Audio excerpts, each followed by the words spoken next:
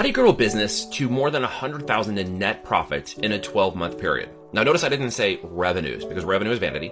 Okay, cash flow is king. Profit is sanity. Everyone wants to talk about revenues. Look at this. We made $1 million. Well, great. Did you keep close to $1 million, or did you keep 500,000? Did you keep 100,000? I've had business owners come to me and be like, hey, we're making $1 million a year. I'm like, great. How much are you keeping? Well, and then it stops backwards. And what the problem is they haven't really done the numbers correctly. Let me give you a simple process that you can follow right now if you're doing product research or you're in the product research process of trying to develop a brand or an idea or even expand a brand that you might be working on right now.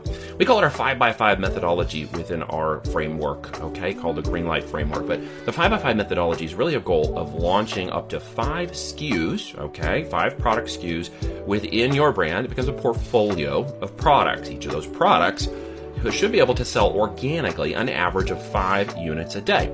If our profit, net profit on each unit is more than $10, let's say $12, net profit per unit, that's what we get to keep for every unit that's sold, and every unit that's sold orders another unit, pays for itself, pays for taxes, pays for the Amazon fees, etc. Then we do the math on that, it's about $109,500 a year. That's how much we can keep if we're doing roughly $300 a day in profit.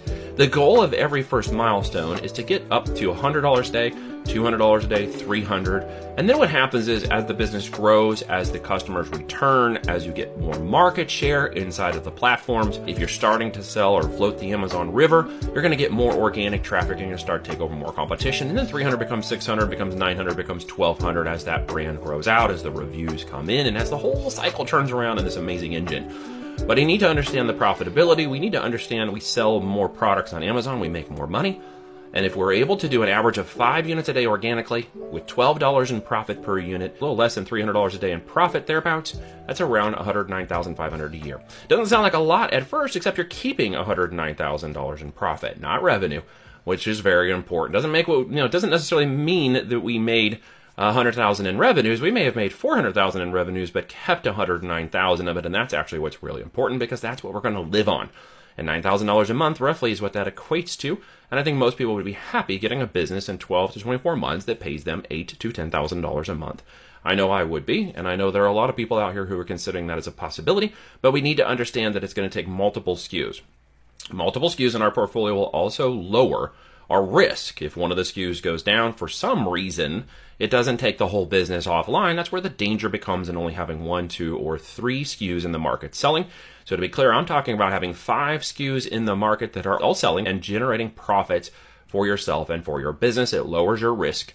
It creates upside potential and reward, and there's a good chance one of those products will become a breakout product when you go and test enough of them to discover which ones in your niche meet the most demand, the highest profitability, and the most value to the market from positive return on seller and review feedback.